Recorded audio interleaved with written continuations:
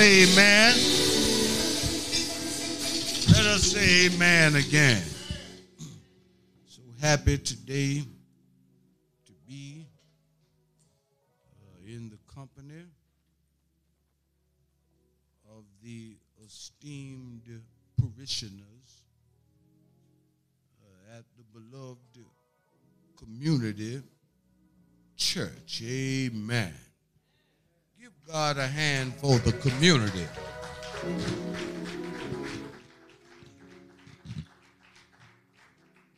We are blessed today to be sharing with our friend and our brother, the ever ready and effervescent Reverend Knight. Amen. Give God a hand for Reverend Knight.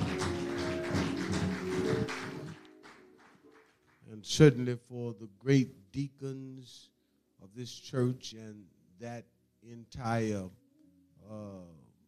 ministerial staff. It's been our privilege to share with you over the past Sunday mornings as we awaited our God's deliverance of our pastor and our leader. Amen. You were consistent and you were diligent in your prayers and well wishes. And what we've come to discover, if there were any doubting, that prayer changes things. Amen. And certainly today, for this first family, we thank God for our First Lady, Sister Arnetta Slaughter. Amen. I shared with you that last week that during this difficult time, she had been telling all of us what to do. Amen. And what I didn't tell you was we've been doing it. Amen. We thank God for she and her ability and willingness to be a guide that helps us in dark times. Amen. And certainly today, I'm grateful for my nieces and my nephews. They have been so very helpful during this time. Amen.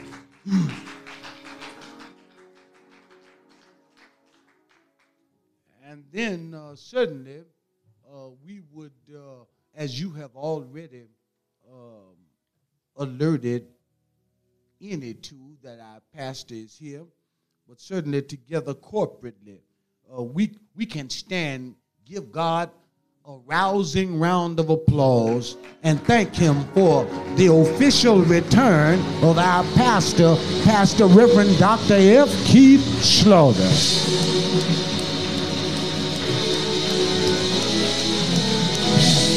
Amen.